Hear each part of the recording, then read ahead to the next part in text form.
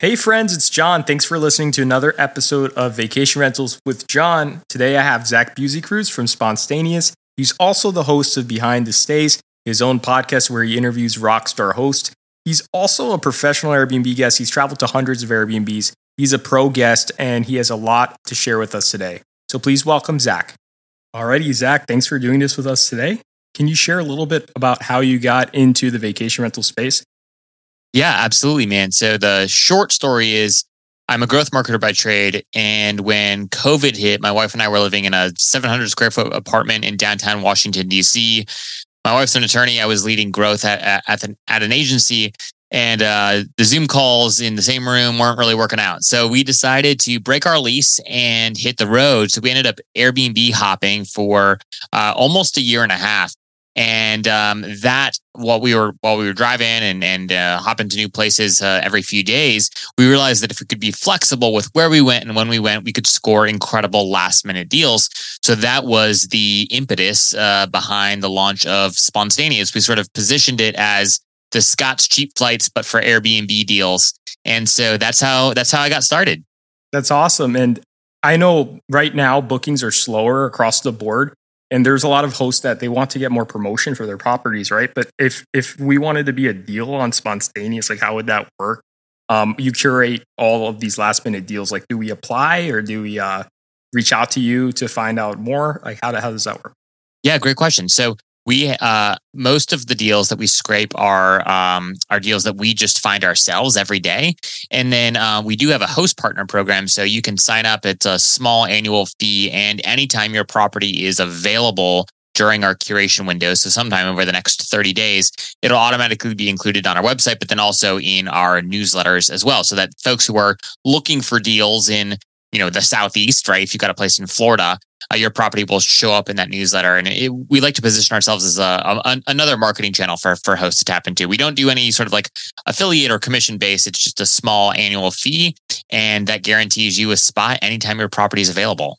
That's really reasonable because that's kind of like Vrbo used to have that. You could pay once a year, right? And people miss it because now everyone's on pay per booking or they have to pay commissions like with Airbnb's service fee model. So this is better because at least you know what your costs are, right? And then you could get some promotion that way.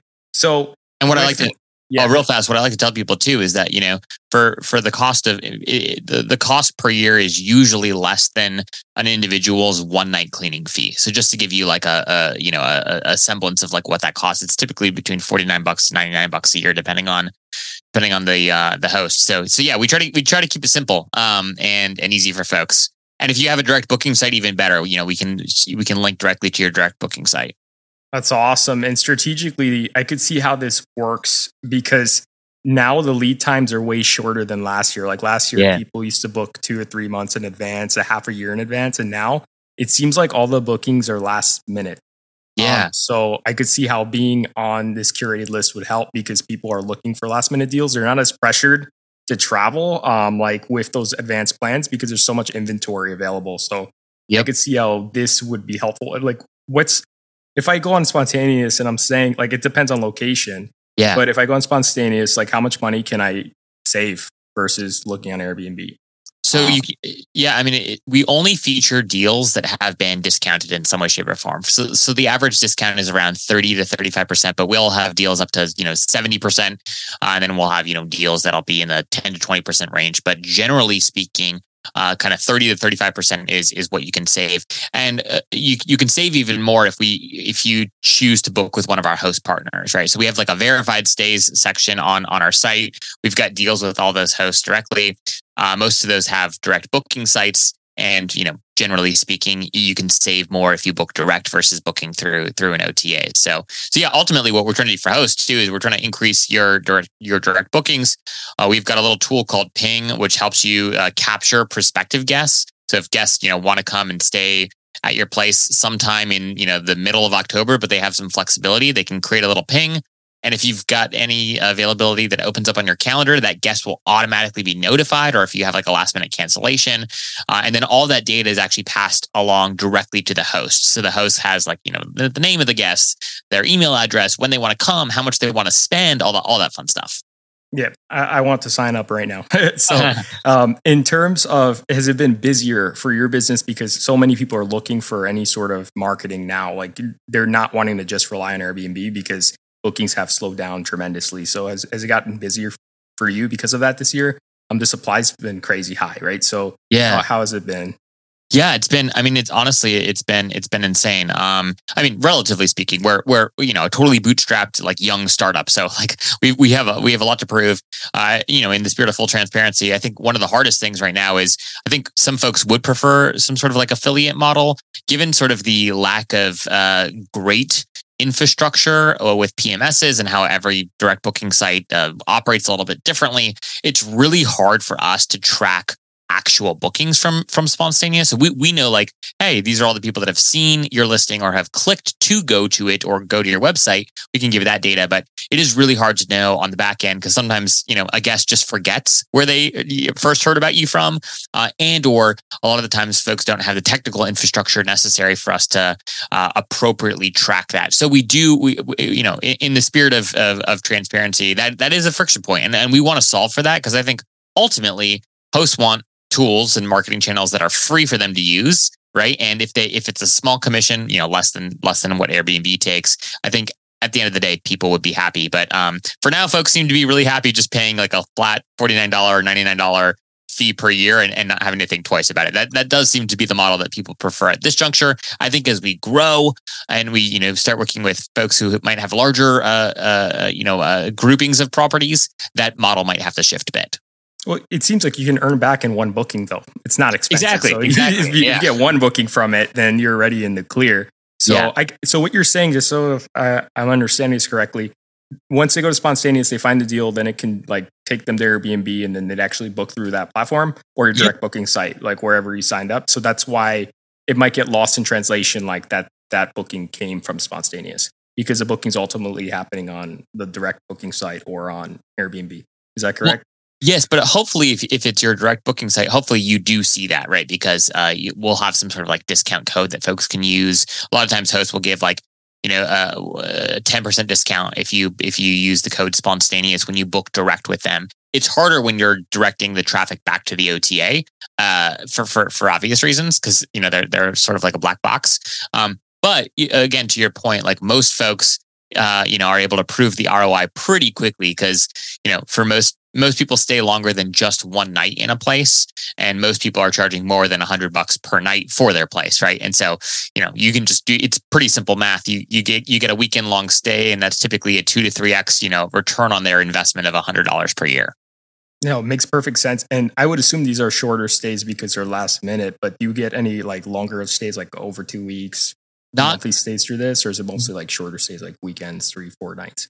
Yeah, so we have, that's a really good question. So right now we have kind of two what we call curation windows. We have a weekend long curation window, which is actually 3 nights as far as we're concerned, just to make it a long weekend. It can be 2 nights too, but the default is 3 nights. And then week long, so 7-night stays. And those are, so we do up to 7-night stays. We don't do anything longer than that. That said, if you're a host partner, and you've enrolled in our host partner program, anytime your property is available, it'll show up on Sponstayneous within the next 30 days. So that's what we limit. We any listing that you find on Sponstayneous, there has to be some window of availability in the next 30 days. If you've got a place that's booked out for the next 3 months, during those 3 months, your place won't show up on Sponstayneous. Got it. That makes perfect sense. And any advice for hosts that are just starting out other than to list as many places as possible and definitely get on Sponstayneous? If I'm a new host and starting out, from your experience, do you have any tips that you can give brand new hosts that are just getting into the vacation rental game today? Yeah, one of the things I like to tell folks, it's a little bit of like a hot take, is that there's a lot of, depending on who you listen to, what podcast you listen to, or what people you follow on Instagram, there's a lot of folks who are super gung-ho about direct bookings. And I think that like direct bookings are great. However, it's a lot of work, right? Like OTAs provide an incredible service for hosts. And granted, yes, I understand that Airbnb hasn't always had the best relationship with hosts. I do think as a company, I have a lot of respect for them. I think that they care a lot about hosts. That said, I think some people will say that you have to build like a hospitality brand. Otherwise, you're like not a good host. And I just totally disagree with that. I think if you want to build a hospitality brand, great. If you want to do that well, you need a direct booking site. You need to invest in social media marketing, right? You need to make sure that you've got good email marketing infrastructure in place. But you don't have to do that. I think it's totally reasonable and totally acceptable to be a little bit more of like a hobby host, right? Where you have a few properties, one to three, four, five properties, whatever it might be. And, you maybe even do it full time, but you don't necessarily want to do all the work of having to do all the branding, all the marketing, right? All the direct booking processing. It's an incredible amount of labor. And I think sometimes the direct booking gurus don't always talk about like the actual cost of building out a direct booking strategy. So what my encouragement to folks that are just starting out is, if I were you just starting out, I probably wouldn't worry about a direct booking strategy. I'd invest, all the time and resources I do have on Airbnb and Instagram. I'd build up an Instagram following if I really did care about building up an audience. And then once I saw some traction, once I, figured some things out, would do a cost benefit analysis to see if a direct booking site might be something that makes sense given my growth goals. And from my perspective, the only reason to invest in a direct booking strategy is if you really do want to grow. If you're totally content with like the couple of properties that you have and you just want to stick to those units and just, get better and become a better host and improve them over time, then from my perspective, it's not worth investing in direct booking. That's super solid, Zach, because I guess when you're new, like you think that you should be everywhere and anywhere, but then you spread yourself really thin and then you're spending a lot of money without the return right away. And it's not just like having a site, because after you make the site, you have to keep investing in it and promoting it. And that costs time and money. So if you're brand new and you have no idea what you're doing in digital marketing space, doesn't mean you can't get there, but it's a lot of work to get there. And 100%. If you're, like you're saying, a hobby host with one house, then maybe it's just best to let the OTAs do their job with that and promote with social media. It's so much easier that way. So that's really solid. And where's your favorite place to travel, by the way? Oh, gosh. Like to go? I feel like I'm pretty basic. I love a good European adventure. I love Italy. My wife and I actually got married in Italy in 2019, right before the pandemic hit. And that was just an incredible experience. And so I love the Italian countryside. In terms of domestic travel here in the States, I love Maine. It's just Boothbay Harbor, Maine in particular, which is this beautiful like harbor town just about an hour north of Portland, Maine, is unbelievably gorgeous, especially as we're recording this in early fall. This time of year, it's just absolutely exceptional there. So I have nothing but incredible things to say about the great state of Maine. And then if we're talking about overseas, if I could be anywhere right now, it would definitely be on the Italian countryside. Oh, that sounds beautiful. I've been seeing all on my social media. Everyone's in Italy this year. I'm like, I haven't been. I want to go too. I haven't been yet. So it's definitely somewhere I need to go. Yeah. Well, Zach, you also have this awesome podcast. And do you want to speak a little bit to it? Like how you got the inspiration to start it? Because I know a lot of the listeners here would love to listen to yours as well. Yeah, absolutely. So my podcast is called Behind the Stays. And the quick short story there is, as I started working on Sponstayneous and while we were on the road meeting all these incredible people, I realized that there's just so many great stories in the space, right? I think most people just kind of like fall into hospitality. I don't think anyone really like wakes up dreaming when they're a young kid of like being an Airbnb host, right? Or getting into short-term rentals. It's a newer space to begin with. But what I realized is like people have these great, really, really rich stories. And I looked around like the podcast landscape, and there are so many great podcasts, like yours, for example, right, that are so good at teaching people how to do things or providing little bits of information, encouragement, tips, whatever it might be. But I saw an opportunity to actually do a little bit more of like a human interest podcast. I'm a sucker for Humans of New York, and I've always really admired how they curate content. And I thought, hey, maybe there's an opportunity to build a show like that in the short-term rental space. So that was the impetus behind the Stays. Today, we feature lots of content, some that is very, very story-driven, others that's a little bit more tips-driven as well. But the inspiration for the show really came from meeting people like you all, the listeners, being so inspired by your stories, how you were a flight attendant and then became a super host, how you built a tech company, sold it, and then went and bought a piece of land and are developing these incredible new cabins. Like there's so many great, rich stories that I am just inspired by. And I've been fortunate enough to tell well over 100 at this point of those stories on my podcast. So yeah, if you'd like to listen to it, you can just Google Behind the Stays, and wherever you get your podcast. And then, yeah, if you're listening to this and if you think you have a story, I'd love to have you on my show. I'm always looking for new guests who have great stories to come on and share it with my listeners. Thanks, Zach. And thanks so much for doing this with us. I know you're a busy guy and you took time out of your day to do this with us. So thank you. And where can our listeners connect with you? Is it best Instagram or email? How can we connect with you, Zach? Yeah. So if you want to connect with me personally, I'm pretty active on LinkedIn and Twitter now called X, but I'll give you my social handles if that would be helpful, Jonathan. So you can just go ahead and drop those in the show notes. But you can also just check out Sponstayneous.com. We actually rank number 1 for last minute Airbnb deals. So if you just Google last minute Airbnb deals, you can find Sponstayneous. Go ahead and subscribe. Let me know what you think about it. Or you can email me directly at Zach, Z-A-C-H, at Sponstayneous.com.